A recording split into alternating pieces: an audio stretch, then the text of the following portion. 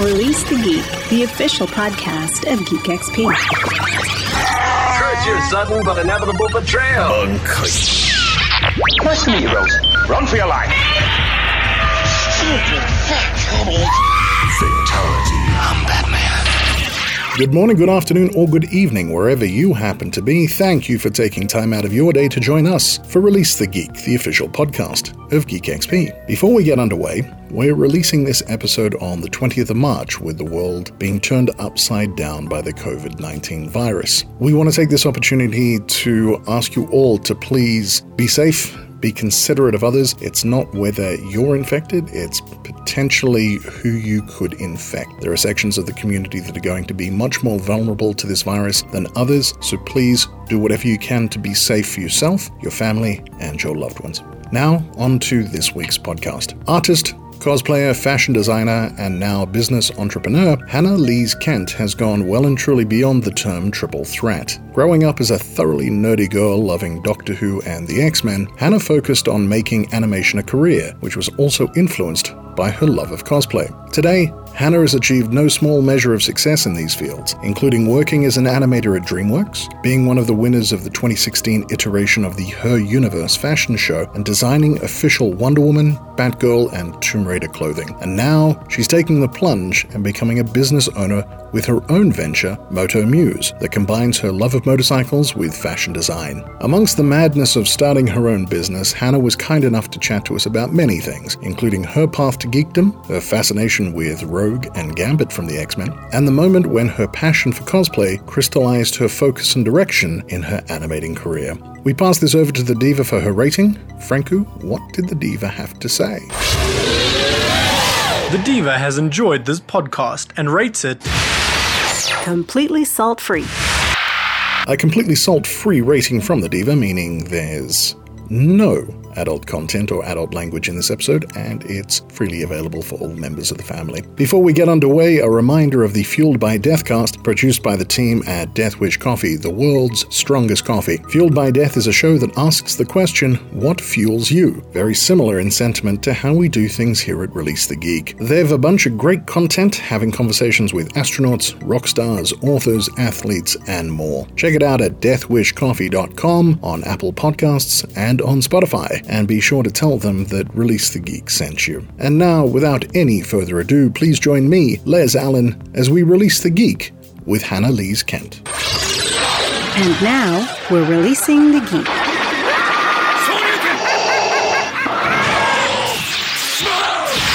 What is your profession? Podcasting is obviously very serious business, so we need to be very formal. Hannah. Oh, I agree. Yes, absolutely. Hannah, where Yes. did your path to geekdom start? How did it start for you? I feel like I was raised to be a geek. Oh, so this is parental influence. This is parental influence. Excellent job. Yes, I agree. Good parenting. My parents were both into sci-fi, Star Trek, Star Wars. I remember at a very young age watching Doctor Who with my mom. Tom Baker was her favorite. Right. With the jelly babies. Yes. I was trying to explain that to somebody the other day, that he always had the jelly babies in his pocket. And any good Tom Baker cosplayer will also have jelly babies. And when you recognize him, he shares. That's a very good point. Very good. So, personal favorite of mine, too. I haven't pulled up the Fourth Doctor cosplayers just to check if they've got something in their pockets. You know, it's worth checking. Gonna have to do this. Gonna have to do it. Okay, so so Doctor Who as well. So that how? Yeah. I mean, you grew up in the States, yeah? I did, yes. All right. How easy was it to find Doctor Who? I grew up in Australia. We had the British influence, so we found it pretty easily. How does somebody in the States find Doctor Who? You know, that's a great question.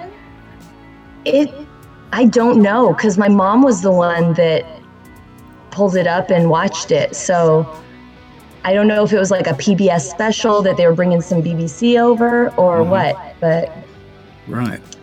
yeah. Okay. So so Tom Baker is your doctor. That's my doctor. I think it's because it makes me feel closer to my mom. Oh, nice. Right. Tom Baker is my doctor as well. I started watching Doctor Who just as John Pertwee transformed. Oh, wow. So I actually grew up watching Tom Baker episodes, and then when Peter Davidson came along, that was crushing. Oh, I feel like Tom Baker's just a hard act to follow. He was pretty tough. So you grew up in a geek environment, strong parental geek influences. Mm-hmm. And even my dad got me really interested in comic books at a young age. Nice. So I think I've just always had like a love for the stories that you find in geek culture. It's not just your fairy tale, like boy meets girl, boy loses girl, they find each other and happy ending sort of thing. There's more at stake a lot of times in these stories, and it was more interesting to follow for me. What was the first comic you remember buying with your own money? It was an X-Men comic. So happy. So happy. What issue? Do you remember? I don't remember what issue. I will admit that the animated series back in the early 90s got me really interested in the X-Men. And I really loved Rogue. So I started looking up things that were like her story. And I remember going to the comic book store with like a list of all the numbers of issues I wanted to try to get her story. That's fantastic. And so I don't remember which one I started with because I got something, I think I got like 2 or 3 off that list. But it launched me into a huge collector of anything Rogue and Gambit related for years to follow. Well, there's the traditional boy meets girl, boy can never touch girl, girl can never touch boy. You know, that old dated trope. Tale as old as time, man. Tale as old as time. How did your geekdom come out at school? Were there clubs and stuff like that? Your geek friends, etc. How did it go with you through school? Yeah, I was definitely an outcast kid for like most of elementary and middle school. Right. And I will say, to back up just a smidge, I'm not opposed to fairy tales. I also love Disney. I loved actually looking up the original stories behind each movie that came out. Right. And so I think like I love stories of all kinds. And in middle school, I got really interested in Disney because I really wanted to work in the animation industry. Okay. And so I was kind of the outcast because while everyone else had grown up and grown out of Disney movies, I was still there drawing the characters and just practicing and just loving the whole idea of storytelling through this medium. So I really didn't have a lot of friends. Where did the artwork come from then? Was that something that you picked up from comics, you started tracing, or was it something you always enjoyed doing? I always enjoyed doing it. And in second grade, one of my teachers actually, I think my art teacher was like, oh, Hannah's pretty good at this, and told my parents that they were doing like a cartooning workshop over the summer or something. And they were like, oh, Hannah should join us for this. So as a second grader, I was one of the youngest kids in that workshop. Wow. And the local artists came and taught us how to draw Garfield and do different kind of like comic strip type things.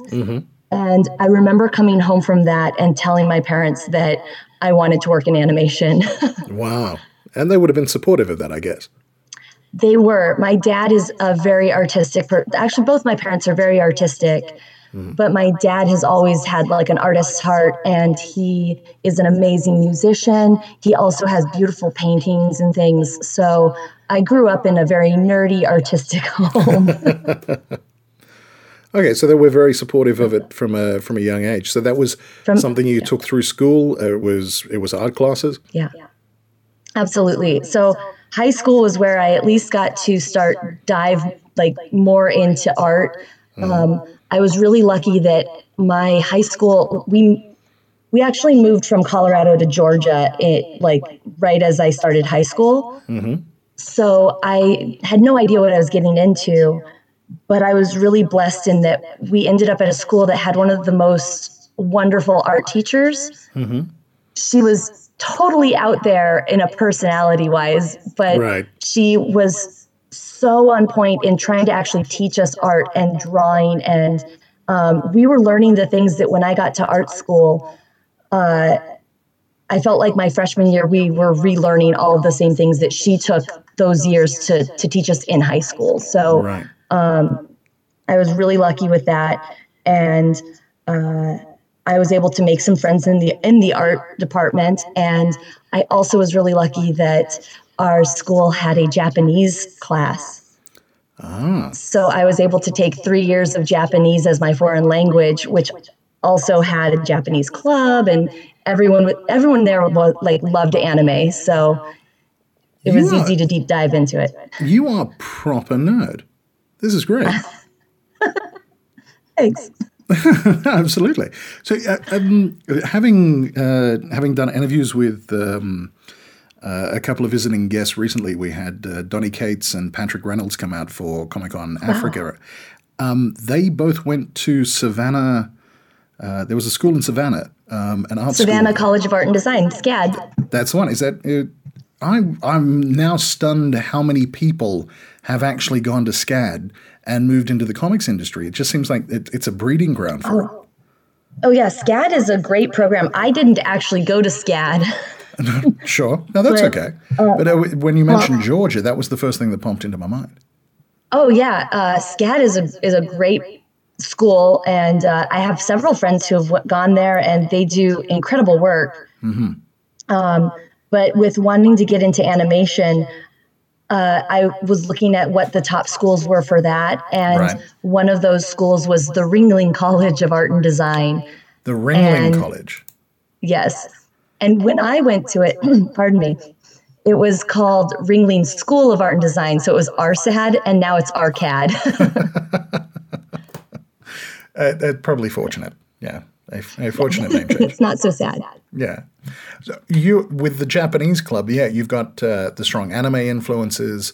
So you would have been introduced to Studio Ghibli, that sort of thing. What sort of effect? Yes. What sort of effect did those art styles have on you?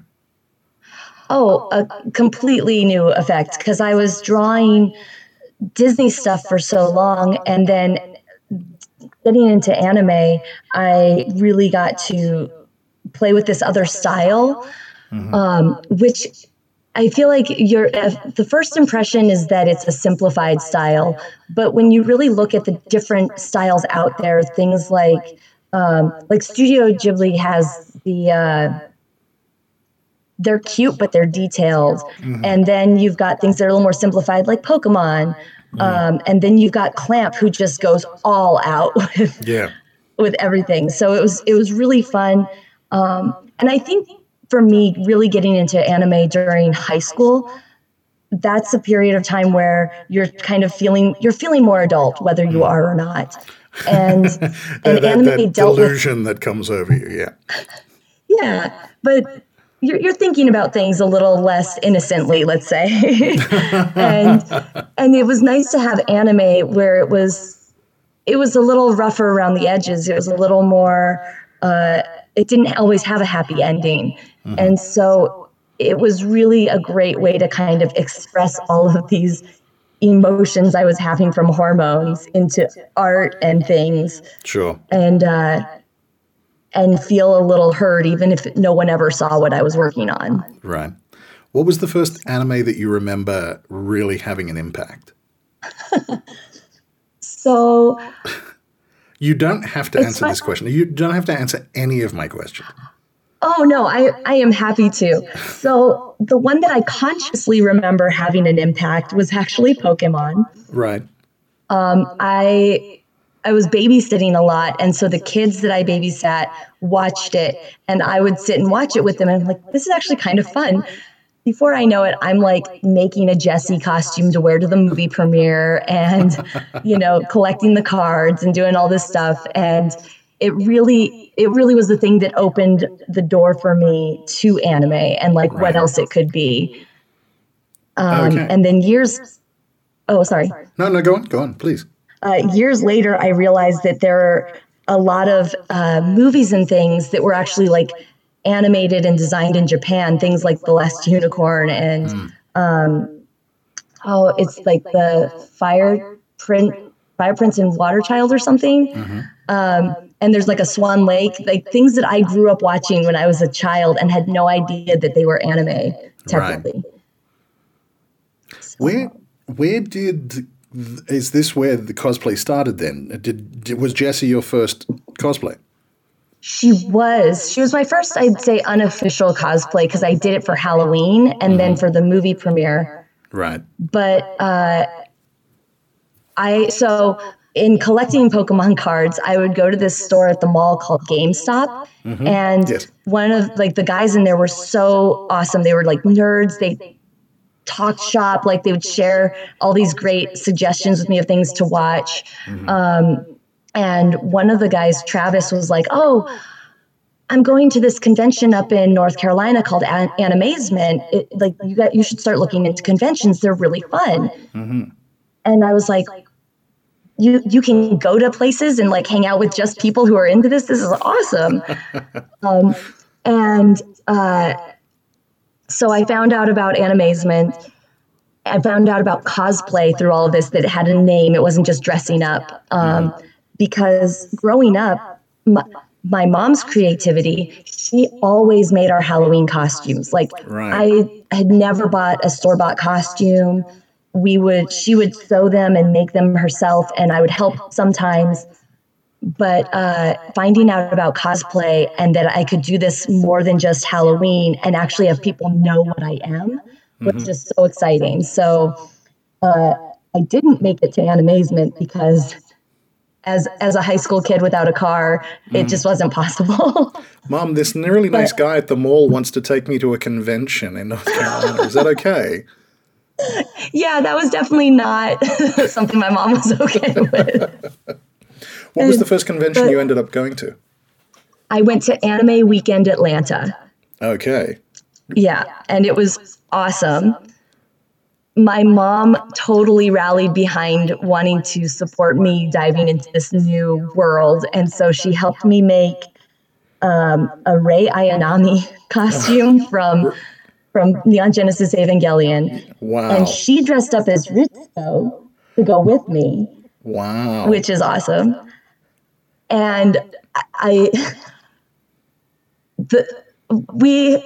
it's definitely a first time costume. It's not the best, but I had the best time, which is evident by all of my photos of me just grinning so uncharacteristically for Rei and flashing the peace sign because I'm having the best day. But it was great. Looking back at that now, how important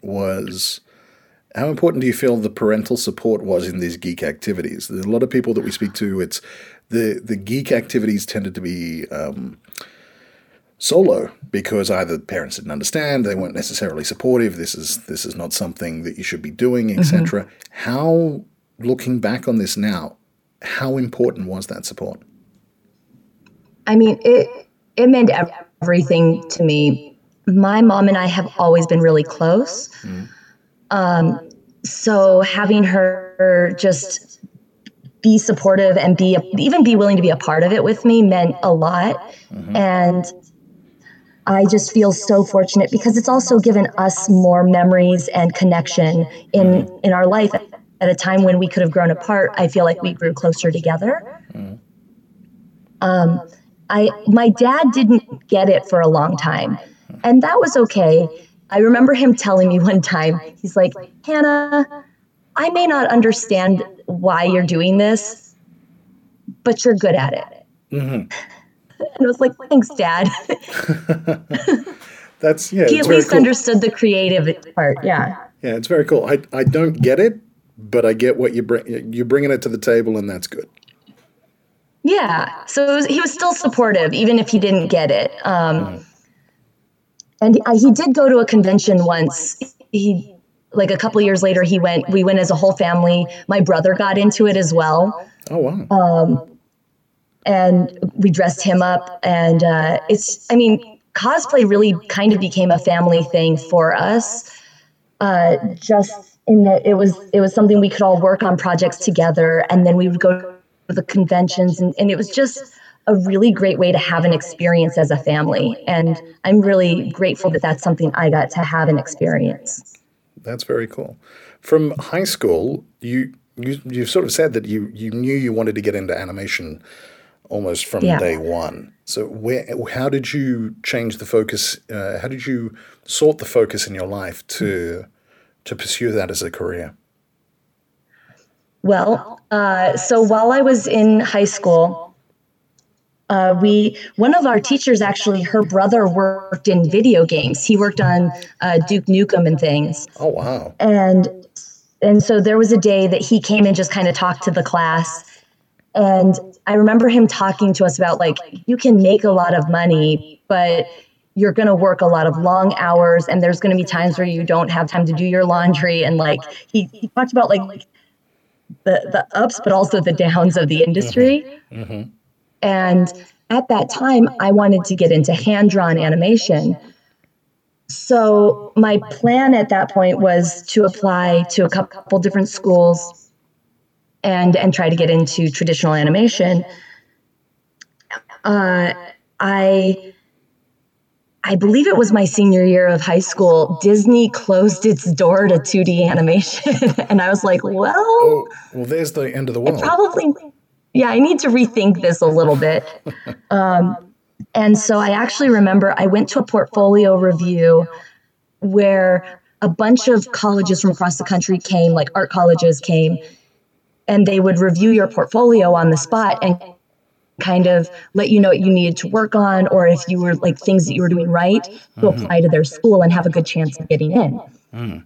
And I stood in line for the Ringling School, and I remember them having this. They had two people, one person who would kind of very quickly go through people's portfolios, and she was pretty nice.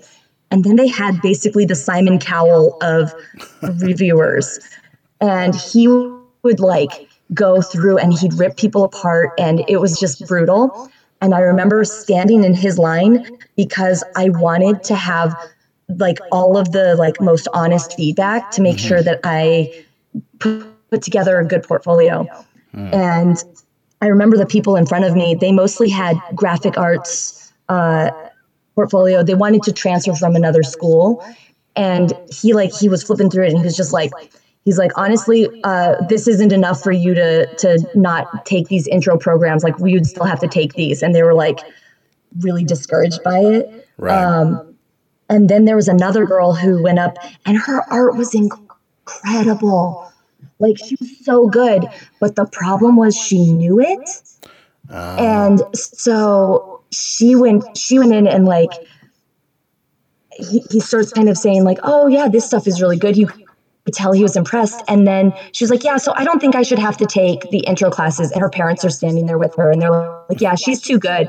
And he's like, you know what? And he just closed her portfolio, and he's like, you're incredibly talented, but if that's the attitude you're going to have going into any art industry, you're not going to have success. Ooh. And he just like pushed her to the side, and I was like, oh, okay. So like, I'm sweating. I'm like about to hand him my portfolio. Yeah. And I give it to him. It's a combination of still lifes. I've done comics with my friends where like I'd sketch out little adventures we'd had. I did a lot of like character turnarounds because I've always loved drawing characters and people. Mm-hmm.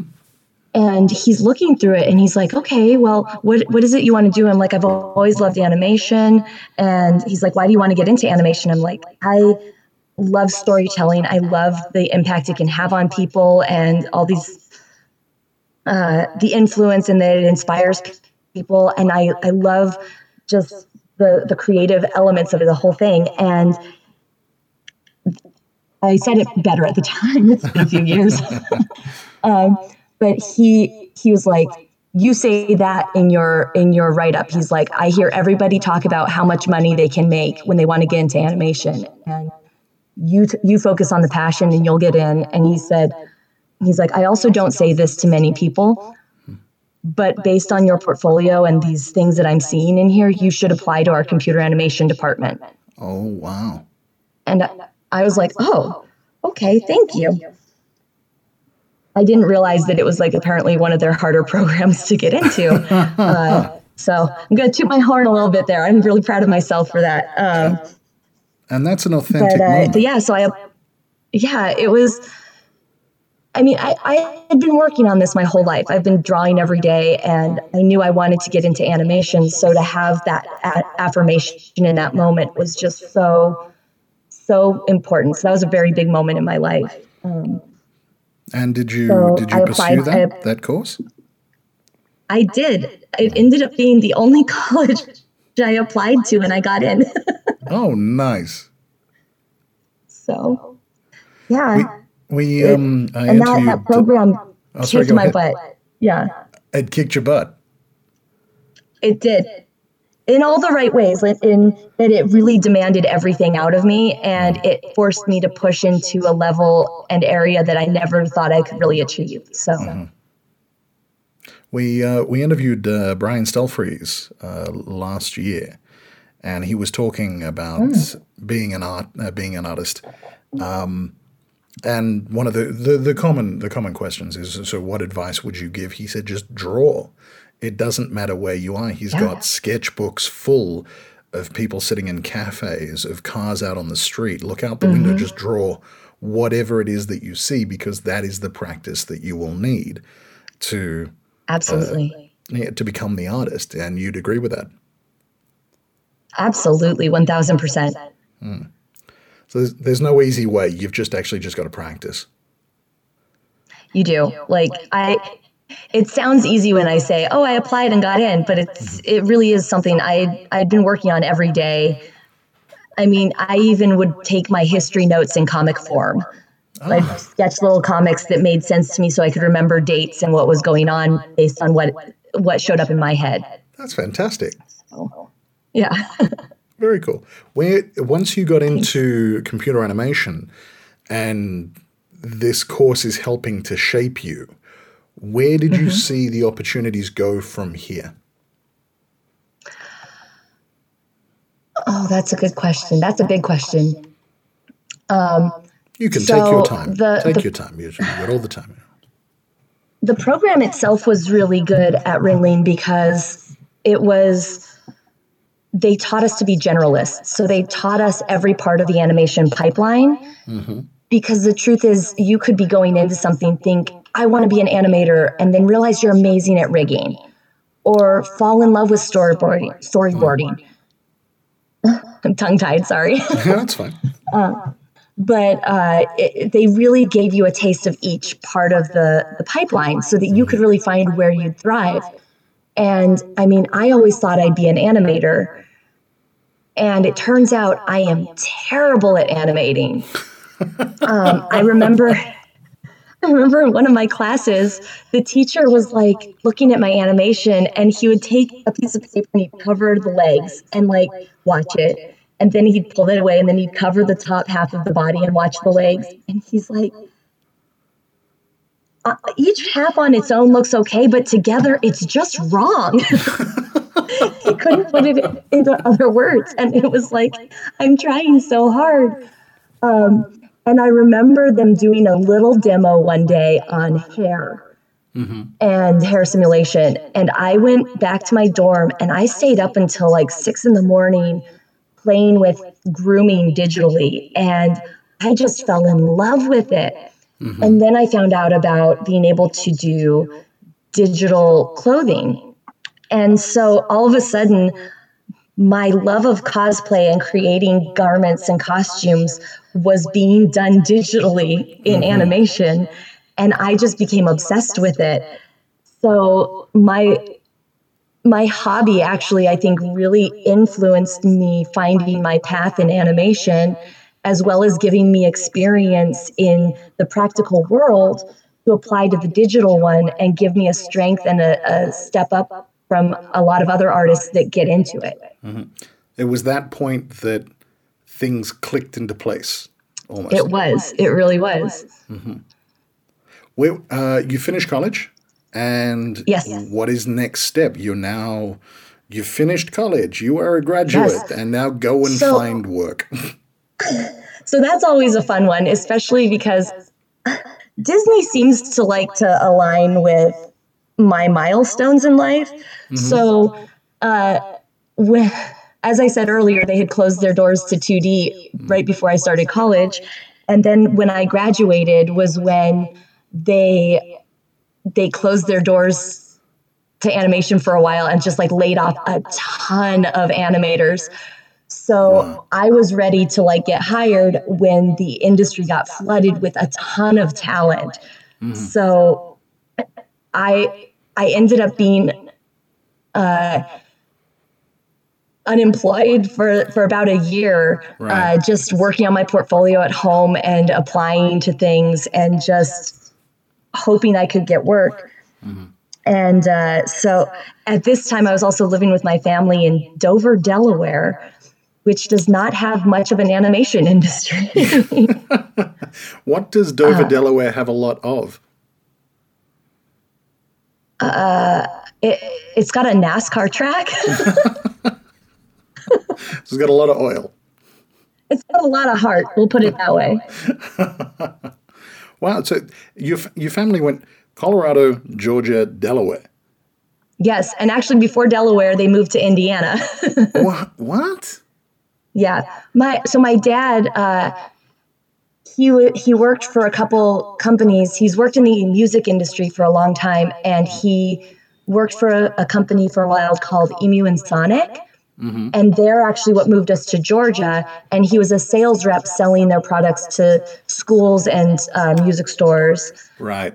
And then he ended up getting hired by Yamaha. And that moved us up to Indiana. And it then at a kind of like, we'd really appreciate it if you'd take this other region, shifted us over to Delaware. So that's why we popped around like the military. Gotcha.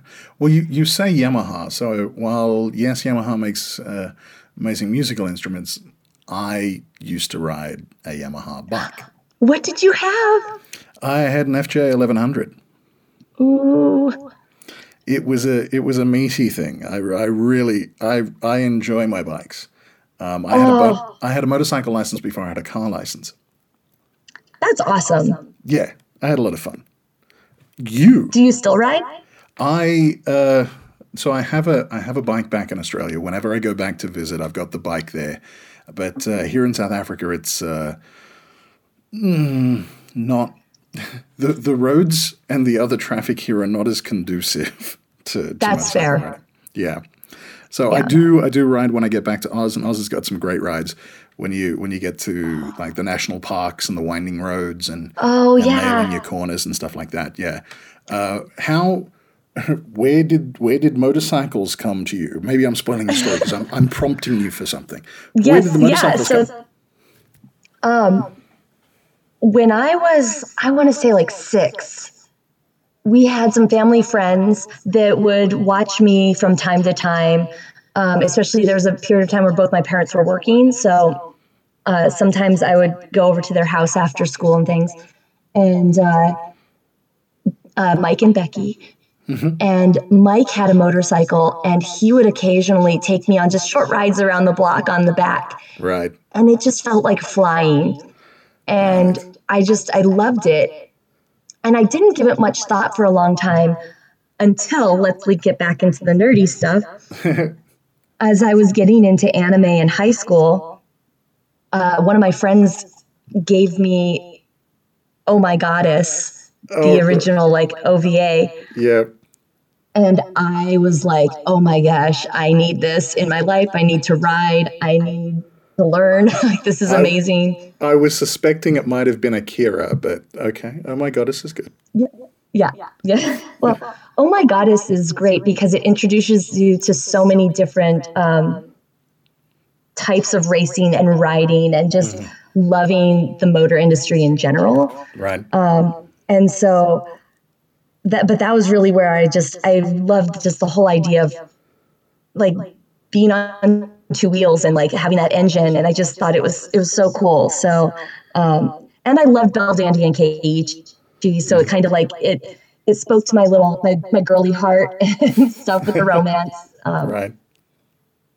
But yeah. So what was your first bike?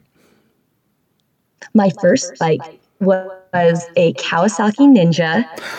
I had the GPZ. Did you? Yeah, just before they rebranded to Ninjas, I had the... man. In Australia, you have to start learning on a 250cc or less. So I think that's so smart. I actually had the GPX. The GPX was the 250 with that really long wheelbase and the amazingly long fairing. And yeah, that was what I started with a CB 250, a Honda, but then I moved to the GPX 250, and I loved that thing.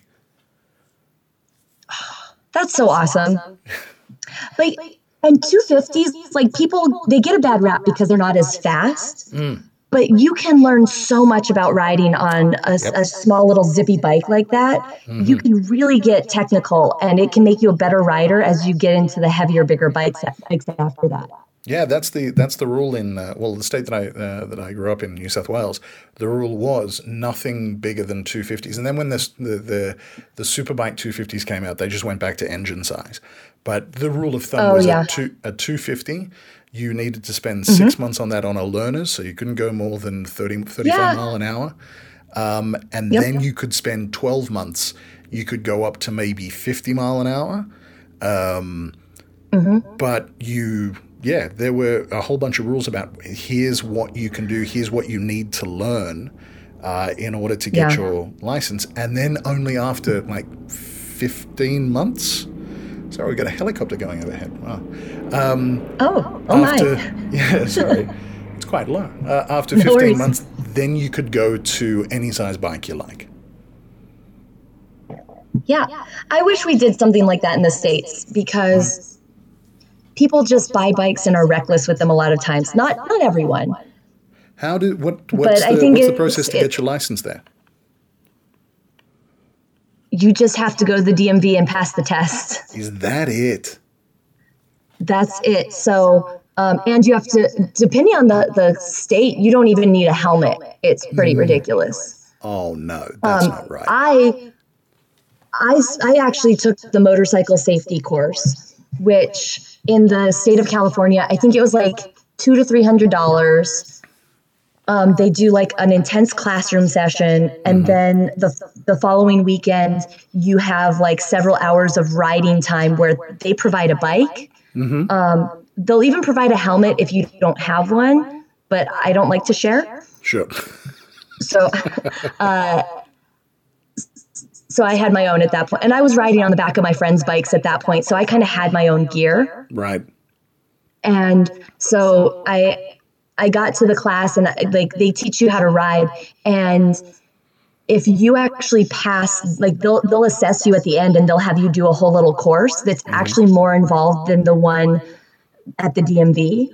Right. And so if you pass that, they give you a certificate saying, yes, you passed the riding portion. You can take that to the DMV, and you only have to take the written exam at the DMV. Oh, wow. That's cool.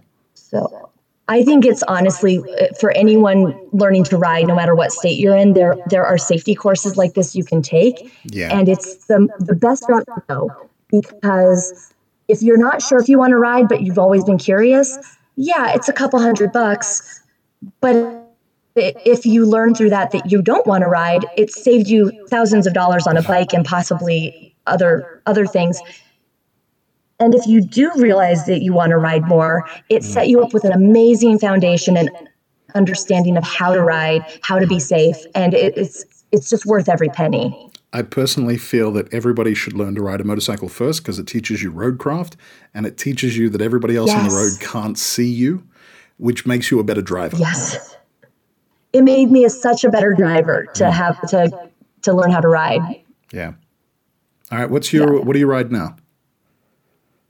I still have my little Ninja because I love it. And I also have a Yamaha Radian that I've been restoring. Ooh. Yeah. I think And that I actually answers took that one on an all-women's ride back in October, which was incredible. I think that actually answers my next question. What's the dream bike?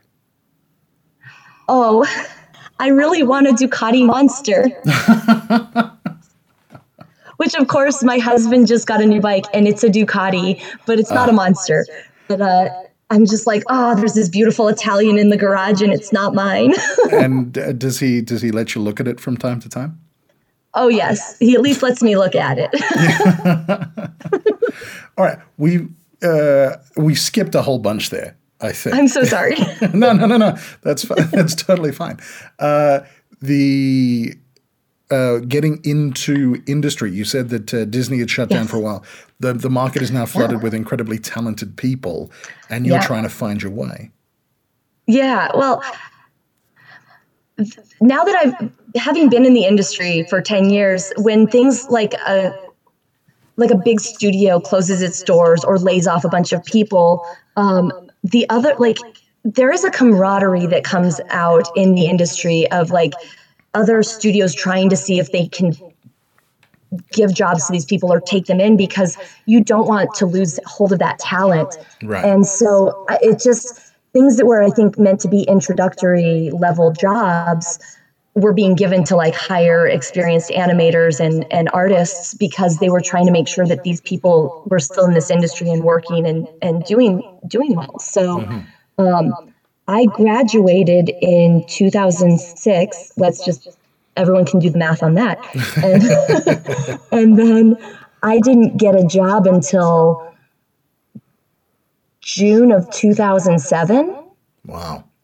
And, but I mean, I kept working on things at home. My parents were very supportive of me just putting time and energy into my portfolio and continuing to reach out for jobs. And, I ended up, there was one point, there was a company called Rhythm and Hues, and they had posted that they needed effects artists. And there's a funny thing that happens with the hair and cloth side of the animation industry.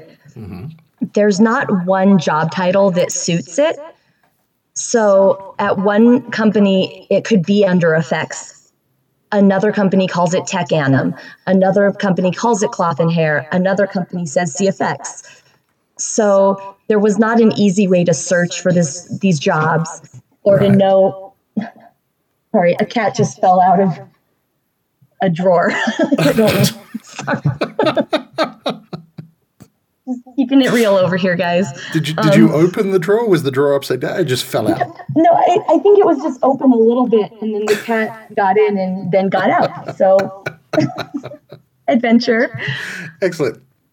But yeah, so this company had an effects job open, and it wasn't even a job; it was a internship. And so they needed you to know Houdini, which I did not learn in school. I learned Maya and Photoshop and all these other things. Yeah. And so I got the student version of Houdini. I crammed as much information as I could into my head for the 3 weeks before the deadline, and sent my stuff in, sent my reel, just talked about how I was passionate about learning this program and tried to express that I was doing it. I had gumption, right? Yeah. And they actually called me back. They were like, we don't actually feel like you're right for this position, but we are going to be needing cloth and hair artists in the spring, summer. So we'd like to keep you on hold for that. Wow. I was like, yes, please. And so in June, my parents let me take a trip. And I'm an adult at this point, so saying my parents let me, it's more that my parents helped me take a trip to LA, where I went to as many studios as possible. I contacted people I knew and just see if I could get my foot in the door, drop off a reel, talk to people, anything. And while I was there, I got a phone call from Rhythm and Hues they wanted to set up a phone interview with me for this cloth and hair position. Mm-hmm. And I said, it's funny that you called. I'm actually in LA this week. I'm outside your building. I'm watching you right now. I'm like, how did you know I was here? No, I'm kidding. I'm not that kind of weirdo nerd. Maybe a little, but Maybe a little. That's all right. maybe a little. I do it because I love yeah. you. I do it because I Yeah, I love know, you. it's all good. But yeah, so I ended up going in for the interview. It went really well. And a week later, they sent over a contract and a moving bonus. Oh, wow. I started in July on the very first Alvin and the Chipmunks movie. That was your first one? That was my first movie. Hang on. Are you talking that you were handling chipmunk hair? Yep, I did their little I got to work on their sweatshirts and their fur. And there's a shot where in the movie where the chipmunks get some caffeine. I think the guy gives them like frappuccinos. Yeah. And they start bouncing around the studio, and Alvin smacks into the glass. That was my shot. That was you. This is amazing. Oh, thanks. It's something that so with the interviews that we try to do, we're talking to people who are doing cool things that have moving on in their industries, and it's so often that it's the hustle. It's I grafted, I worked. You took 3 weeks to blast through as much as you possibly could on a new software package to try and give yourself the best chance of getting an opportunity, which gave you something else. It did. Yeah, it's one of those, I think it's easy to look at the success people are having, whether it's in cosplay or in animation or whatever they're doing, and it looks like it comes easy. And I feel like the things that have been the most rewarding experiences in my life have always been the things that I have worked my butt off on. Yeah. And people just don't often see that hustle and that work behind the scenes because it's not interesting. You've got your cosplay is amazing. Yeah, but there's hours of nicking myself with a craft knife and glue gun burns and sticking something to my hair. Oh yes. Yeah. Oh yes. Injury or just sewing the wrong seams together or messing something up and you have to start completely over. And yeah, there's many things that can go wrong. I'm going to preface something. We did a podcast we're about to drop with Ricky Lakoti, cosplayer Riddle, and she's awesome. She has an amazing cosplay whoops story that you have to go and listen to that podcast for. Okay. Hannah, do you have a cosplay whoops story? Oh. Or something that just went sideways? Oh, man. This is a really great question. Thank you. Yeah. So I have one that kind of comes to mind. Yeah. It's not like, so I think it's funny. So my now husband and I went to Dragon Con in Georgia because it's like one of the best cons in the States. I've never gotten to Dragon Con. I've been to Gen Con, San Diego, Emerald City, a couple of others, but I always want to get to Dragon Con. I think you're due. I think you need to go. It's one of our absolute favorites. We just have the best time there. But so to preface this, we were living in Los Angeles at the time. Yeah. And so we had to fly to Georgia, and we had made Gambit and Rogue costumes that we had debuted at San Diego Comic-Con previously. And we were like, we'll take those to Georgia. We're going to have a great time. We were actually staying in the room that adjoined to Yaya and Brian's room. Yep. And this was I think I can share this because I'm not under contract. They were filming Heroes of Cosplay. Right, yeah. And fun fact for anyone who doesn't know this, I feel like most people know this. Most reality TV is staged. Is not. It's not. So they were trying, it was Yaya in the other room with Monica, and they were trying to kind of like work up some drama to happen at the con and stuff. And so we had the door kind of like cracked open because we were coming and going, but we were just trying to keep quiet while they were filming.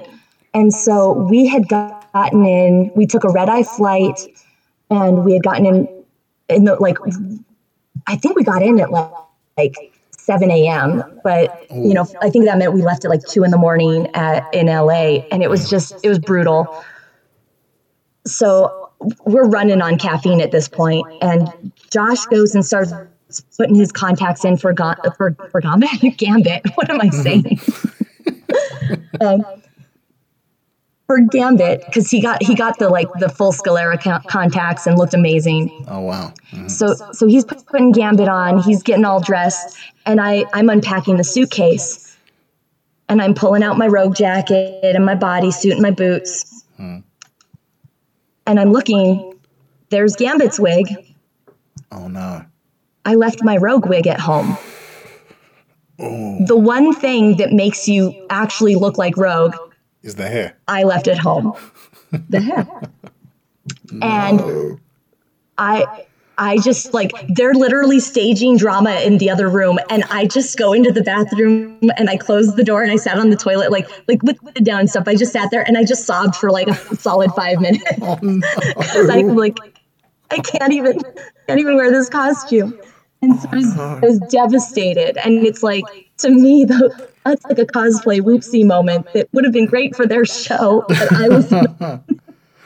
Oh no! How we're jumping around, and jumping around is pretty cool. But this is the type of conversation that this is what we want to have. How did you find the cosplaying boyfriend?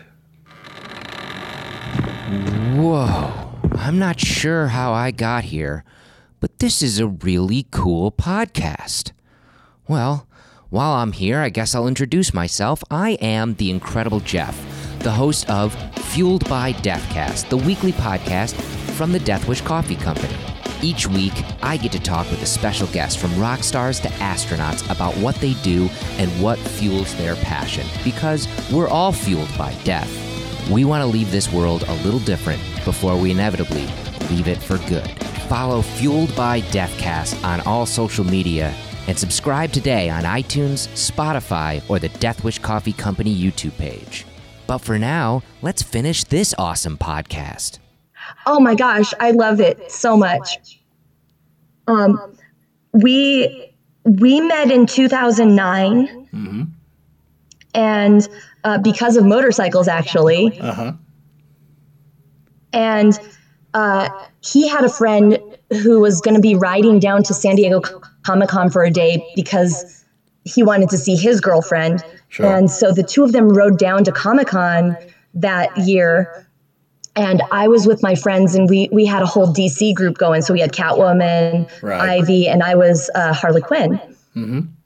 And Josh inevitably became my bag bitch. I hope that's okay to say. We have ratings for the podcast, levels of saltiness. You're fine. You're not even anywhere near the top. Okay. We go from he did. So we go from lightly salted to goes well with fries, all the way to Hello Sailor. You're not anywhere near Hello Sailor. I mean, if you want me to play a video game, we can get to like Hello Sailor, but I don't think that's the point of this podcast. Yeah, let's do a let's play at some point. So he becomes your bag bitch. How do you nominated him? Yeah. It wasn't even that. It's that he was so just.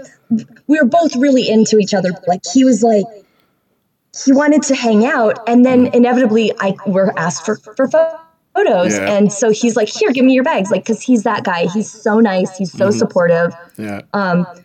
Yeah, Yaya always calls him the big damn hero, like from Firefly, because he's like the guy that, like, when something's going wrong, it's like, we left something in the hotel room. He like bolts back from the restaurant to the hotel to get the prints or whatever. He's the proper hero. That guy. So helpful.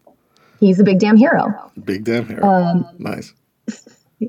So he was holding my bag and everything. And then after the con, we were talking. He's like,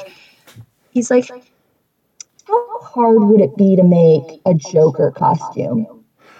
Oh. And I was like, oh, I want to marry him.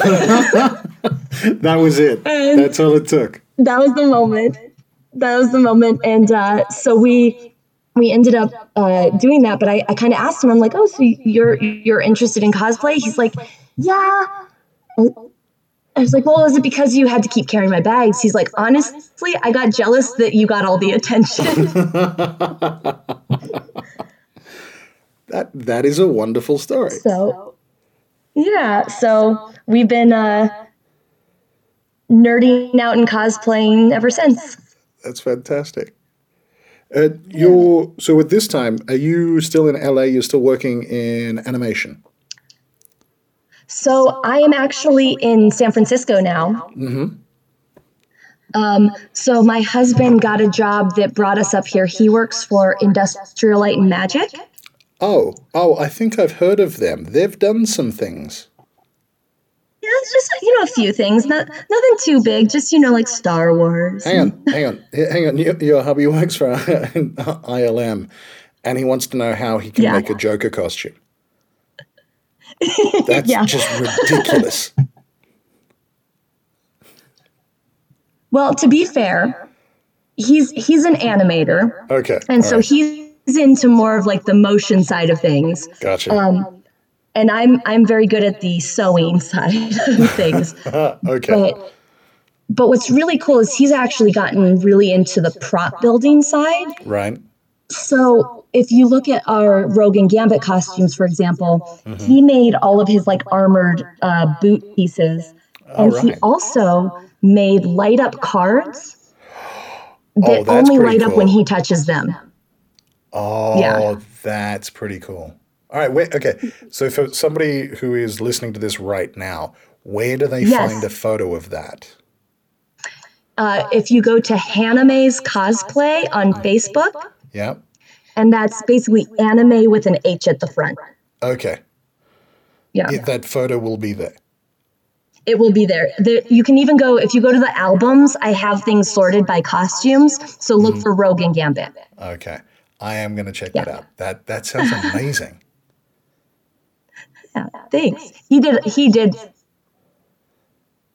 such an amazing job. And it was cool to see him find his own niche within cosplay. Right. And I feel like it was great because we were able to complement each other in what skills we brought to the table in the hobby. Right. How did you find your way into cosplay, helping from a charity aspect? So that was something when I first moved to Los Angeles and was kind of like reaching out and making new friends. Some of the people that I met were doing things like they'd go to the City of Hope survivors picnic for cancer survivors, and they'd all dress as superheroes. Right. Nice. And so they invited me to come to that. And I went dressed as Mrs. Incredible, which was really fun. And I mean, that was one of those moments where you just really realize the power behind cosplay and what good it can do beyond just like showing up at a con and like taking pictures. It was neat to be in a place where you felt like you were actually a guest among the real heroes, Right. So that was kind of my first dip into it. I later did a charity thing where I did like a team in training run, where that's a specific program that raises money and awareness for the Leukemia and Lymphoma Society. And I did tie some cosplay fundraising into that, but not a lot. And it wasn't until in 2013, a really close family friend had been diagnosed with ovarian cancer. And she ended up not even being able to make it to our wedding because she was in the throes of chemo and she was losing her hair and she just physically wasn't up to traveling. And I remember as she was going through that, I wanted so badly to just shave my head and like support her. But I also, was weighing, do I want to be bald at my wedding? Which, I had the luxury to make that choice. Yeah. And that always really sat with me. Because up until then, I had very long hair. It was about down to my mid-back. And one of Josh's friends was actually a Cirque du Soleil performer out in Vegas. And she had told us about a charity that she had participated in called St. Baldrick's. And it was one where you would set a goal and you'd say, if I raise this much money, I'm going to shave my head for children's cancer research. Right. And the more research I did, I found out about how children really get the rough end of the deal when it comes to cancer, because most of them don't actually die from the cancer itself. They die from the side effects of the treatments.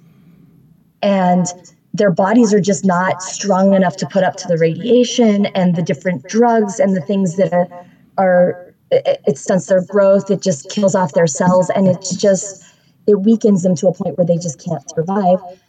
So even though it was something that wasn't directly related to what my friend was going through, I realized that supporting this cause, if we can find gentler, safer treatments, starting with children, well, that's just going to trickle down to everybody having a better outcome, no matter what.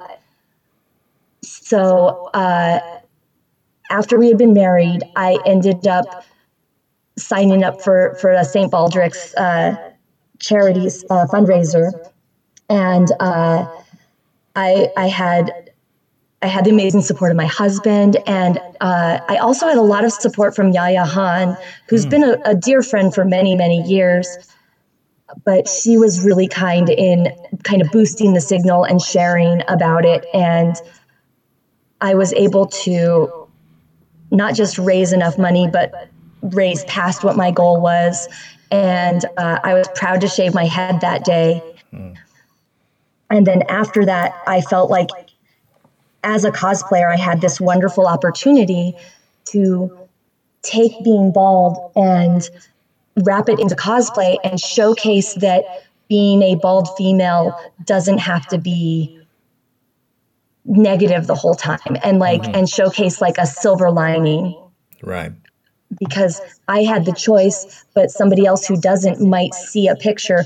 I don't have to know about it, but they might see a picture of me dressed as Aang or as Asajj Ventress and go, that's cool. Like, I'm losing my hair, but I'm gonna paint myself up like that, or I'm gonna do this. Like, it can give them something to look forward to in a moment where they feel like they're losing their femininity.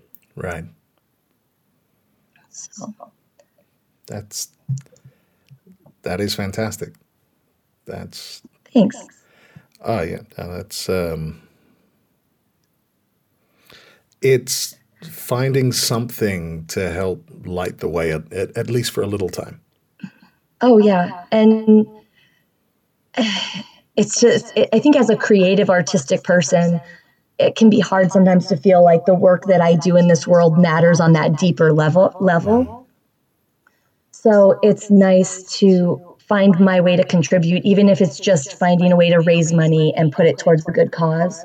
And I've gotten to do some good work with, like, Megan Marie does some incredible fundraisers.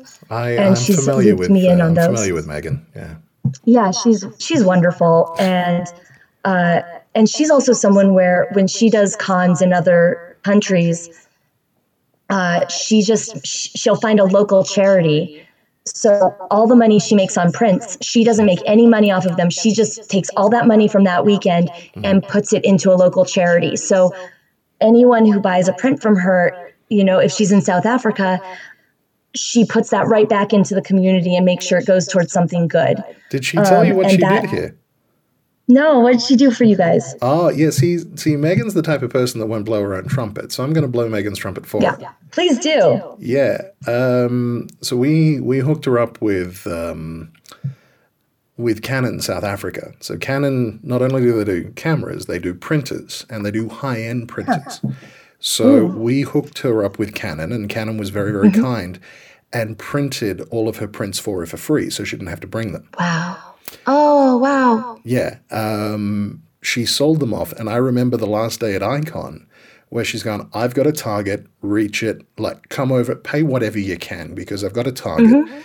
And the day after Icon, she was able to go to Guide Dog South Africa and pay for the training for one full dog all the way through the process. Wow. Just in the donations that she took. Her and her mum. That's amazing. Her mum's ridiculously cool. Oh, yeah. The pair of them are fantastic people. Yeah. So they funded the training of one guide dog just by themselves. Oh, my gosh. Dude, Joan and Megan are just the best. I love them to pieces. Yeah. They're very, very cool. I missed, they actually went to Australia at the end of last year, and I was going to try and get over to spend some time with them. Unfortunately, it didn't happen, so I'm on a promise that the next time I go over, I'm going to go out and see Joan. Minnesota, I think, down here, somewhere. Yeah. Yeah. But yeah, so when you're done with this, you can poke her and let her know that you know what she did here in South Africa. will. Make it sound ominous. I know what you did, Megan. And it was wonderful. It was terribly cool. Yeah, she got to go through and actually do the donation herself to the Guide Dog South Africa, which was very cool. Yeah, I had the wonderful privilege of getting to go to AnimeCon Expo in Barbados. Oh wow! With her, and we did that same thing. Like I did not have nearly as many amazing prints as Megan, but like her, I've never looked at prints as something to make money for myself. I've always also put the proceeds towards charities. But it was really wonderful to get to be a part of how Megan approaches it, and really inspired me for moving forward when I'm at cons as well. But we all the money we raised, we put towards the animal shelter out there. And it was so neat because we got to go and they gave us a tour and they just showed us like what they've been able to do with money they've received, as well as like what they need to do. And it was really cool to get to have that opportunity and just see that it was going towards something really good. I think actually, I must apologize. I think I misspoke, which is not to say lie. I think I misspoke. I think she actually brought over a stack of her own prints, because I remember one of her carry-on luggages was just like heavy as all hell, and it was stacked with prints. But she left a number of prints behind, signed for us to sell on her behalf and donate as well. But it's awesome. something that we have done, that we try to hook like comic artists and people up to help. They don't have to bring those prints over if they're going to visit a convention. Sure. But so Megan really is fantastic, and the being able to give something back in an unexpected way, even if it's just a little bit of inspiration, that this is something that it's important to be able to see something that you can relate to. Absolutely. I think in these times where it's just everything just feels so helpless, it's nice to actually see a little bit of what you're doing affecting something for the better. Yeah. So I am cognizant that I promised to only have you for a set amount of time. We've blown past that, and we could continue talking. Are you okay with that? I am okay with that. I actually don't have anything else officially scheduled today. So all right, 4-hour podcast. Here we go. Well, sorry, everyone. Yeah, hopefully this is enjoyable for everybody, because I'm having a good time. So am I. Thank you. Because there's plenty more to talk about. obviously understanding exactly how detailed an Industrial Light and Magic NDA is and how much he's allowed to tell you when he comes home from Sure. work. How did you find your way to her universe? Okay, so I actually first stumbled across her universe at Dragon Con. I think it was the one where I left my wig at home, actually. And which, just to finish that story, I later walked downstairs with, like, Josh was in full Gambit outfit, and so I got to be bag bitch for a day. I think he enjoyed that. But this was when, this was around like when Arda Wigs got started. So I wasn't used to seeing wig shops at conventions. Right. And Arda had a station downstairs, and I was looking through and I was like, maybe I could makeshift something. And they actually were selling little white bangs. And I was able to buy white bangs and go as like a straight haired rogue, but it worked. So I did get to at least cosplay a little bit. Yeah, so he didn't get all the attention. Not all weekend, no. But for a little bit, he deserved it. Sure. But yeah, to circle back to ILM and NDAs in her universe, we were at that Dragon Con, and her universe had a little booth set up. I think it wasn't even like in the dealer's hall. It was like by an elevator, just kind of out there. And I had gone over and I had bought a Star Wars shirt, and we were walking by later, and Josh was like, "Oh, I think that's Ashley." And I didn't know who she was. And I was like, "Who?" And he's like, "She's the one who started her universe." So my first connection to Ashley was actually that she started this nerd brand. And so I went over and said hi and just thanked her for like starting her universe, that I thought that it was really cool to see like stuff that was nerdy, but for women. And we had a nice little conversation, and I think Josh even took some pictures of it that I should probably find.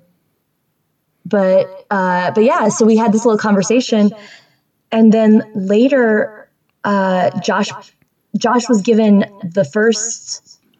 Oh, pardon me, I've got a cough. Sure. So I'm trying to not do it in the microphone. That's okay. Josh ended up being given, I think, the first movie for Clone Wars. I think it was a movie.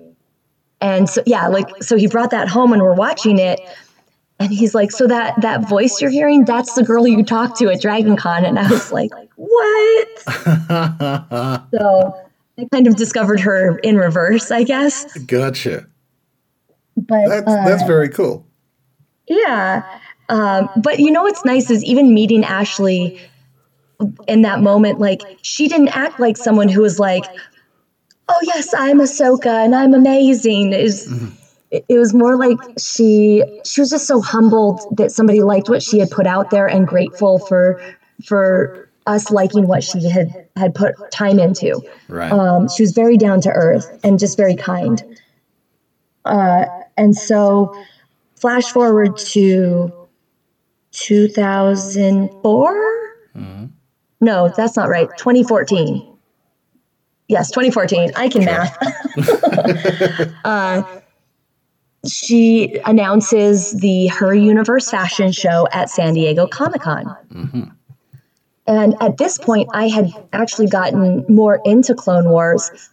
I was bald at the time because I had just shaved my head that year, I think. Yeah. So I had shaved my head in March of 2014, and then they announced the fashion show. And the first thing that came to mind for me was this Asajj Ventress evening gown. Sorry. That's all right. And so I remember sketching it out and being like, I feel like this would be so perfect for this. And I submitted it and I got in. Wow. And no one quite knew what to expect with that first fashion show. I know that there was a Facebook group that all the contestants started to kind of like be able to share what they were working on and stuff, because we weren't allowed to share progress photos. They really wanted our big reveal of our designs to be at the fashion show. To be reveals. Okay. Yeah. And so like little teasers were okay, but they really wanted you to keep the majority of your design under wraps. So there was a Facebook group where we all just kind of kept touch of like what was going on, like if we had questions about the emails they were sending us, and also just to share our progress. And I just remember a lot of us, nobody knew what to expect. It was a first year show. I know they wanted it to be big, but like you just have no idea. Mm-hmm. So I remember getting to the show, and it was cool to have had the Facebook group, because when we got there, even though we were competitors, we were all friends. Right. And so, we were helping finish, zipping people in or fixing a stitch on a dress, and everyone was really great backstage. And I actually got to meet Andrew McLean, who ended up winning that year. Mm-hmm. And he was actually one that he came from the fashion world. So he wasn't really on Facebook and in the group. So he was kind of the outsider, but not like just kind of by accident. Mm-hmm. But he and I became really good friends through the show. And if you guys can look it up, he did a Once Upon a Time dress that transformed. And the video of it is just mesmerizing. It starts as one beautiful look, and then it literally goes through a tiered transformation of like something starts to change, and then something else changes, and then a skirt drops, and it's a completely different gown by the end, and it's incredible. I am trying to cue that up now. Yeah. But I will check it out once we're done. Yes, it's inspired. It's just a beautiful piece. I'm so sorry. My throat is like getting all caught today. Do you want to take a couple seconds to get some water?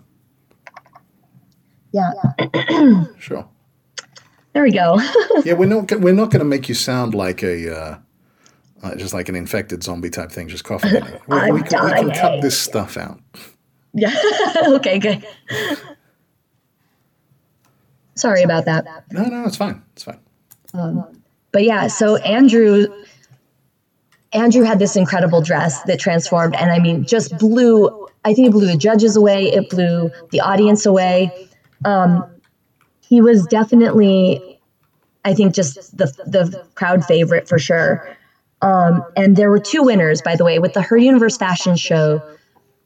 I'll step back and kind of preface what it is for people who don't know. I actually started the Her Universe fashion show as an opportunity for all these fans of geekdom to debut their original fashion ideas on an actual runway. She felt like when she would go to cons like Comic-Con, she would see people using the halls to do that, and she wanted to give people an actual runway to do it on.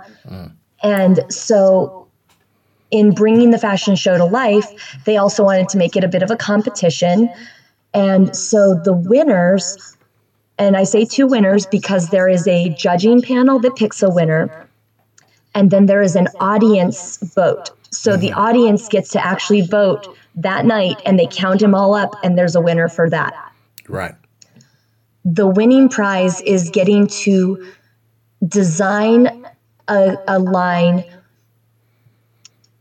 with whatever license is acquired for that line. And they get to design it for Her Universe and Hot Topic, and it would be sold both online and in Hot Topic stores.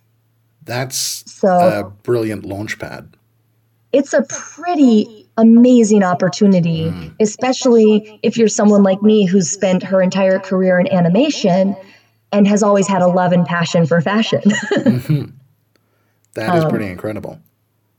Yeah. So I got the opportunity to be in this first show, got to talk a little bit with Ashley, And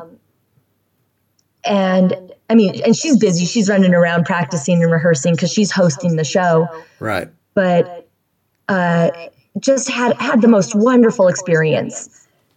So Andrew wins the audience vote, and the winner of the judges' vote was actually, I'm so blanking on her name right now, but she did this amazing DeLorean-inspired outfit. Yeah. That sounds very cool. Amy Beth Christensen, there you go. Okay. Amy Beth Christensen did this incredible DeLorean-inspired piece, and it looked incredible. It was well made. All of the details, like the devil's in the details, like just all of the accessories, and she crafted everything, and it was all the stuff that's hard to see on the runway, but the judges got to get up close and see. Right. So she won that, and so they got to design an Avengers line. Oh, so cool. Which was really cool. Yeah. And then the following year, I submitted again. And this year, I actually only submitted, I think I only submitted one design because life was crazy. Mm-hmm. But it was also the one I wanted to do. You can submit up to 3 designs. Mm-hmm. And then they pick anywhere between like 20 to 25 finalists, depending on, you know, how many they let in, I guess. Sure. Sure. And I will say this, if it were up to Ashley, she would let everyone walk the runway. Right. But I submitted an alien design. I called it Runway Ready Ripley. Very cool. A tongue twister. And it was an outfit that had kind of inspiration from the different films. Mm-hmm. It was, I had the alien stompers, but as wedges for my shoes. And then I had like a little, I'm trying to figure out the best way to describe it. Kind of a tunic-y draped tank top that was like an olive green and was inspired by the outfit she wears in Alien 3. Mm-hmm. And then I did a wet-formed leather jacket that looked like a xenomorph. Oh, wow. And I remember submitting this idea and being like, oh yeah, this would be wet-formed leather and this would be that and all these things. I had never worked with leather before. So when they sent the "you've been accepted" email, I was like, "Oh crap!" Better get started. And so that was a moment where I worked my butt off for the next 2.5 months, but I did a lot of research. I bought leather and did test wet forming. And in a lot of ways, it's really as easy as it sounds. You soak the leather in a warm water and then you shape it over a form. Right. The hard part was that I had to make the forms. And actually, Megan Marie helped me with this. Mm-hmm. I made them out of Worbla. And for all the little like riblet pieces on and really all the little like detail shapes, I needed to actually have more of a rounded form. So what I would do is I would melt scraps of Worbla until they were really like doughy and Play-Doh-y, and I'd shape them and then stick them onto my base form. Right. And it was Megan who gave me all of her Worbla scraps that she had in a box so that I had access to all these little pieces. So she saved my butt. She's pretty good. She's pretty good. She is. So I think most of my time went into just shaping the forms. And then once I started like actually forming and shaping, like wet forming the actual leather, and just bringing that together, it was a very big project, and it was a lot to do while working a full-time job. Right. So I really only had weekends because at the time I had a 50-mile commute each way. Oh, each way. Each way. Yeah. So I didn't really have the time or energy in the evenings to do much work. Mm-hmm. And I would have loved to have actually done something like a fitted black pant or something with the whole look, but I kind of actually kept it in a simplistic design because I knew I could achieve it in the time frame that I had. But that was just one of those ones where I kicked my own butt, but I had that carrot of the Her Universe fashion show to motivate me to try something new and force me out of my comfort zone. And I'm so grateful for it because I grew artistically from that experience. Right. So even though I didn't win, I came away with a whole new skill set that I was really excited about. That's quite impressive. And it follows a theme that the opportunity is there now, and you need to upskill quick. You need to just get in line, get what you need. Yeah. And if that doesn't happen, then the opportunity's gone. Yeah, absolutely. And I've always been someone where when I have an actual like solid deadline, I work so much better. I can do stuff without a deadline, but I find that I take my time or something gets, put up on the shelf. Yeah. But I work really well when I actually have to get it done. Yeah. The typing speed gets a bit faster. Yeah. Exactly. I can relate. But I will also say that doing this leather piece actually made me realize that leather was not as scary of a medium as I thought it was. Mm-hmm. And so at this point, this was 2015, and I had started writing in 2009. So it had been 6 years of riding my motorcycle, and that's so when I started riding, to kind of give you a little story lead in. Sure.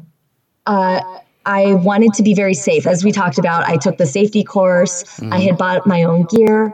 But at the time, the gear that I owned was a jacket, gloves, a helmet, and boots. Right.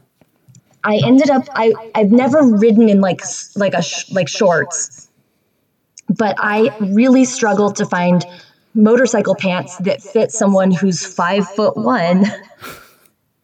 It would fit my measurements like in the hips and in the butt, but like the knee would be at my shin. And that's not safe. No, that's not going to help you at all. And because it's armored gear, it's not like I can just hem them. Yeah. It's like the knee pad is still at my shin. Yeah. So I really, really struggled with finding gear and had this idea back in 2009, 2010 that I'd really like to design motorcycle gear for women. Mm-hmm. And it was kind of one of those things where I was in my headspace at the time, like I just didn't even know where to start, and it was overwhelming. And I'm like, nah, maybe not today. Yeah.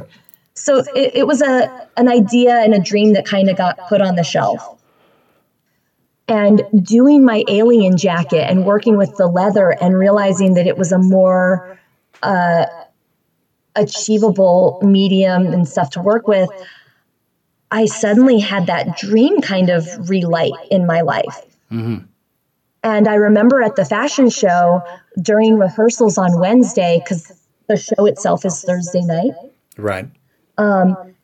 Having this moment where everyone's they would bring in like food for us, which was really nice. And so even Ashley's out there, she's getting, her plate full of like some snacks and stuff. Sure. And I walked up to her and I said, "Hi, Ashley, my name is Hannah." And I think she kind of remembered me from the previous, the show. And I just said, "I was wondering if I could pick your brain.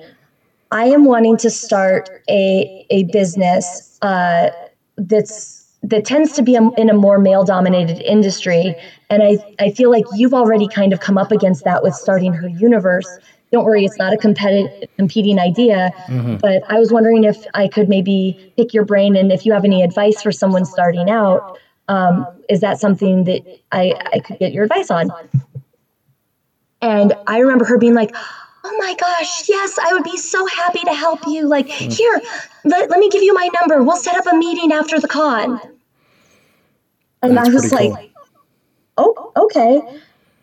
And sure enough, true to her word, like I didn't win the show, but I now had Ashley giving me advice and being a mentor to me as I dive into this new industry of trying to figure out how to start a business doing gear for women.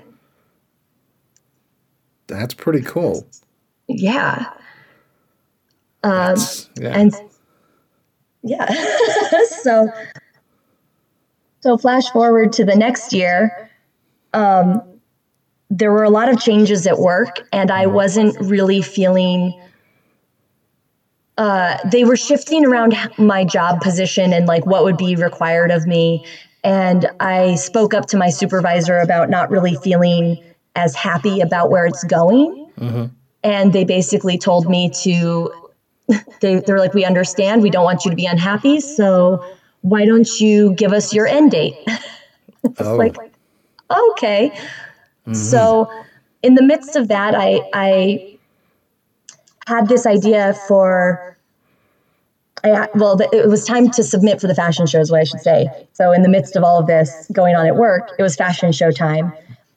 And I actually had a design that I had come up with right after the previous Comic-Con that was a Furiosa inspired gown from Mad Max Fury Road. Yeah. So I kind of like spent some time coloring and like figuring out how I would fabricate it and what I wanted it to actually be, and put together a submission for it. And I also designed an Avatar The Last Airbender motorcycle suit. Oh, nice. That did not get picked, but my Furiosa gown did get in. So as I was leaving my job, I got into the fashion show. And so I basically was like, all right, it's time to sink myself into the fashion show. And then I want to hit the ground running, trying to get my company going. I needed to make like a corseted, high-waisted skirt. And I've done some corseting, but I needed some like guidance. So I turned to my dear friend Yaya Han, who was like, girl, come out. So I went and stayed with her for like a week. And it was awesome because we both were like just sewing and cutting and fabricating, and it was awesome. And I ended up like, I brought my base pattern and I did all the sewing and all the work, but it was great to have her there to like lace me into it and help me kind of see the areas that needed to be adjusted, because she had that eye and that experience. Right.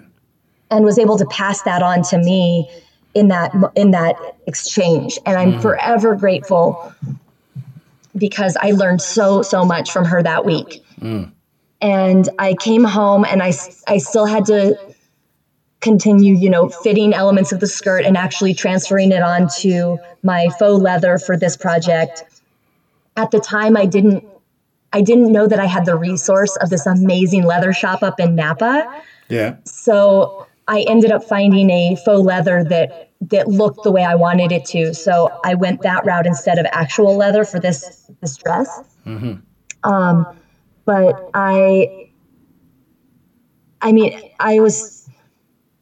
this was one of those projects where I deep dived and I put my heart and soul into it. Like I think it was the first year that I really felt like I was in it to win it. Like the previous years, I knew it was an opportunity and I took it seriously, but my heart was in such a different place this year. Right. And I can't tell you how incredibly validating and emotional it was when they said that I actually won the judges' vote that year. That's very cool. So it's a validation. It was. And it was cool because I felt like I went into that contest, like getting in that year was like the nudge I needed to believe in myself that I could be a designer. The fact that the Her Universe fashion show picked me 3 years in a row for 3 very different designs meant that I must be doing something right, and I need to have confidence in myself as a designer. And if I have that confidence, I should do my business and pursue my dream. And so getting in already gave me that like, what's the word? It like made me feel like this is what I should do. Sure. Winning was just, I wanted it, but I didn't know it was going to happen. So I wanted to soak up every aspect of that opportunity. And getting to design within Hot Topic and even see like what things are behind the curtain of it all. Right. Was incredible. And it's been one of those things where I don't think I would have ever had the confidence, had the courage to move forward with this dream for myself if it weren't for the Her Universe fashion show. What did you end up getting to work on with Her Universe? I got to do the Wonder Woman line. That's not bad. So I am not unhappy about it at all. I got to be a part of a really special year too, because it's the only year that they actually did they were kind of trying to do like a documentary of the fashion show. So they actually did video of us, like where Ashley met with each of the contestants before the show. Right. And they put together episodes. You can actually, I think, watch it on Amazon. Okay. But it's what they did then too is they had 3 winners that year. They had the judges winner, the audience winner, and then the at-home viewer winner. Wow. Okay. So I got the chance to design the Wonder Woman line with Camille and Jesse, who were both very talented designers and brought, I thought, some beautiful aesthetics to the collection. And I feel like it was one of those where it rounded out the collection in such a nice way that a Wonder Woman fan could find at least 1 or 2 pieces that she really liked because we each brought these different viewpoints to it. Right. So now we're at a point, I'm guessing, I think you've been hinting that there might be some sort of announcement soon in relation to a business line? Yes. So I soft launched my company a year ago, and it's called Moto Muse. And my dream and my goal is to do motorcycle gear and apparel for women. And you can see our website and you can follow us on social media if you'd like. It's motomusegear.com and Moto Muse Gear on social channels. Okay. Moto or Motor? M-O-T-O-R? Moto, M-O-T-O, M-U-S-E, G-E-A-R. Okay. Yeah.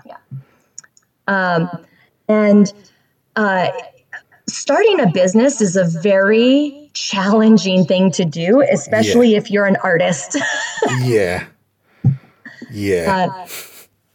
I've been learning a lot, and I'm at a point where I'm in the midst of trademarking, which is exciting. And I'm actually currently working with a manufacturer to get my first official designed line off the ground and out. So Wow. yeah, I'm really, really excited. I just started that this past week. Congratulations. Thank you. Yeah, that's a lot of work. That's a big jump. So well done. Thank you. Thank you. I feel like this is one of those moments where there's so many little details behind the scenes, so many papers to fill out, so many various fines to pay for just starting a business in California that it's not the stuff that anyone wants to ever hear about. No. But I've been working my butt off to get. Yeah, all of a sudden you have to have a bit of an understanding of what an income statement is, what a balance sheet is. Oh my gosh. That, Yes. yeah. Yeah. So, the stuff that nobody likes to see on Instagram. Yeah. Here's the difference between cash flow and profit. Woo. Yeah. Yeah. Now, that's really exciting. And it's oftentimes it's somebody who makes something has identified a need because it's what they needed. You're not finding something that works for you. Well, here's an opportunity because I can't be alone in this. There's got to be other people who are doing it as well. Oh yeah, and it's amazing too. Is every time I talk to female writers, it's a similar thing. Like, oh, I love this jacket. I just wish it fit a little better here. Or like, oh, I hate that I have to size up because I need more room for my hips or whatever. And it's the kind of things where I know what the need is. Mm-hmm. Both for like myself as well as for a lot of my friends who ride. Mm-hmm. So why not take all these skills that I've developed over the years, hugely thanks to cosplay, and actually like fill this need. And there's an opportunity for some incredible geek-themed gear as well. Oh, I would love that. I'm starting first with just my own stuff. Sure. But I have actually had the wonderful opportunity to work with UD Replicas. Yes. They're in Canada, but I've gotten to do some design work for David Paya over there, and that's incredible because he's got the licenses to do some incredible things for DC and KISS and Star Trek. KISS. So yeah. Wow. But he does motorcycle gear for like the geek community. So Sure. I know that that's being met a little bit right now. Right. And so my first goal is just women who ride. Mm-hmm. And if down the line we can introduce something licensed, that'd be pretty darn cool. Well, both of my sisters ride, so I will make sure they check it out. Yes. Oh, I'm excited. Absolutely. I'll point them in your direction. Yeah, I will say I don't want to give too much away, but I'm starting with a very functional fashion-y piece first. Sure. And then after I go through this, my plan is to really get into the gear itself. Right. I've never manufactured before other than with Her Universe and Hot Topic. But in that situation, I got to design something, hand it over to the pros, and they did everything else. Mm-hmm. So for me, trying to learn this process, as well as put my own money and my husband's money into getting this first line off the ground, we're starting with something that's not official riding gear, but it is riding adjacent. Sure. Mm-hmm. So it's some school fees. This is what you need to start with. Yeah, and I want to learn the process of manufacturing and the ins and outs, the do's and don'ts on something that's also relatively more affordable and doesn't necessarily need, to pass all these safety standard checks. And there's also the possibility of needing insurance when you get into gear and different things that are like important details, but a lot of like intense ones to add on top of something that I haven't learned yet. Right. Yeah. So I'm doing my best to learn as wisely as possible. I applaud your efforts. This is a fantastic idea. Thank you. I'm really excited about it. Excellent. So as soon as something goes live, please let us know so that we can Absolutely. We can help get the word out, and I'll throw it in front of the the bike riding feminines in my family. Thank you. I appreciate that. Oh, only a pleasure. Only a pleasure. So yeah, you've got a heck of a lot on your plate. Are you still? I mean, starting up a business is not an easy thing. So time-wise, are you still having a chance to do cosplay? Yes, yes, I am. It's not as much as I would like, but I am currently putting together a Dolores costume from Westworld. Oh, wow. Okay. That one's been on my docket for a while, and I actually just recently found almost the perfect base fabric for it. Right. And a good friend of mine has been helping me actually dye this fabric to the right shade of blue. So this coming Monday, we're actually going to, we've done, I think, 12 test dyes. Wow. And we finally found the right shade and the right combination. Okay. So we're going to actually dye the full yardage now. Wow. Have you have you eyed a convention to debut this at? I have not yet. Mm. So we will wait with bated breath. Oh yes, I will. I will keep people posted. Absolutely. I think right now with juggling Moto Muse, and also I've taken on some freelance work for doing cloth and hair. So just something to help keep the bills paid, you know. Right. But I haven't officially set a deadline for myself on that one because I just kind of want to enjoy the process right now. Sure. I think I may have taken up far too much of your time with this conversation, but I've really enjoyed it. The stories are amazing, and your journey to where you are. It seems that when you hit a spot where your interests, your passions, they don't collide, they combine, they merge. It's a really fun and exciting time for that person, and it seems like it's hit that for you. I couldn't have said it better. Thank you. Oh, you're very welcome. It's one of those things where I look back on my life and the journey I've had and where I am now, and there are so many little things that have just I could never have planned it to come out the way it has. Mm-hmm. When I started cosplaying in high school, I never would have imagined that it would have led me to a fashion show at San Diego Comic-Con or to starting my own company for motorcycles. You know, it's just I feel very, very thankful and very blessed that things have unfolded the way they have, and I couldn't have planned it. Right. And so I just like to try to be open to where life takes me, I guess. Sure. I'm going to wrap up with, normally we wrap up with a particular question, but I'm going to ask you two questions. Okay.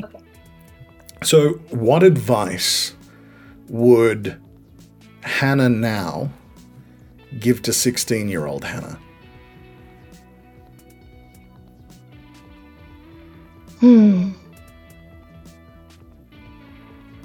To 16-year-old Hannah, I would say to stay strong and know that it's going to get way better. Yeah. Just keep working hard. It's all worth it, and it's going to get better. Would 16-year-old Hannah have listened? I'd like to think I would. Yeah. I think I would look at myself and go, I never thought I'd cut my hair that short. But okay. But yeah. All right. Well, that was a two-parter, because the normal one that we finish off with is that we have a number of people who are creatives in their own right. They're trying to do their own thing, get along in their own passions.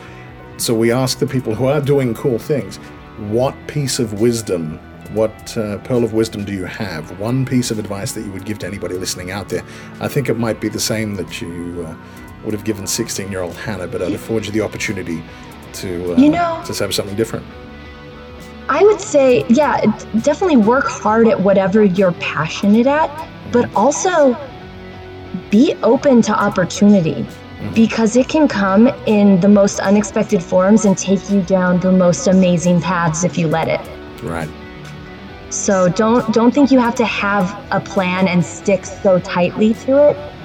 Sometimes straying from the path will take you exactly where you want to be, even if you didn't know that's where you wanted to go.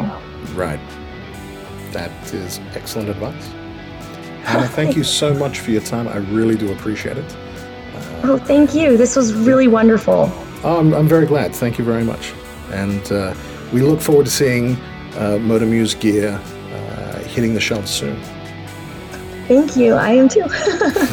Very cool. That was Release the Geek, the official podcast of Geek XP. What the chain of command is? It's a chain I go get and beat you with till you understand who's in rotten command here. To contact the show, you can email us at releasethegeek, one word, at geekxp.co.za. Thanks for listening. I'll be back.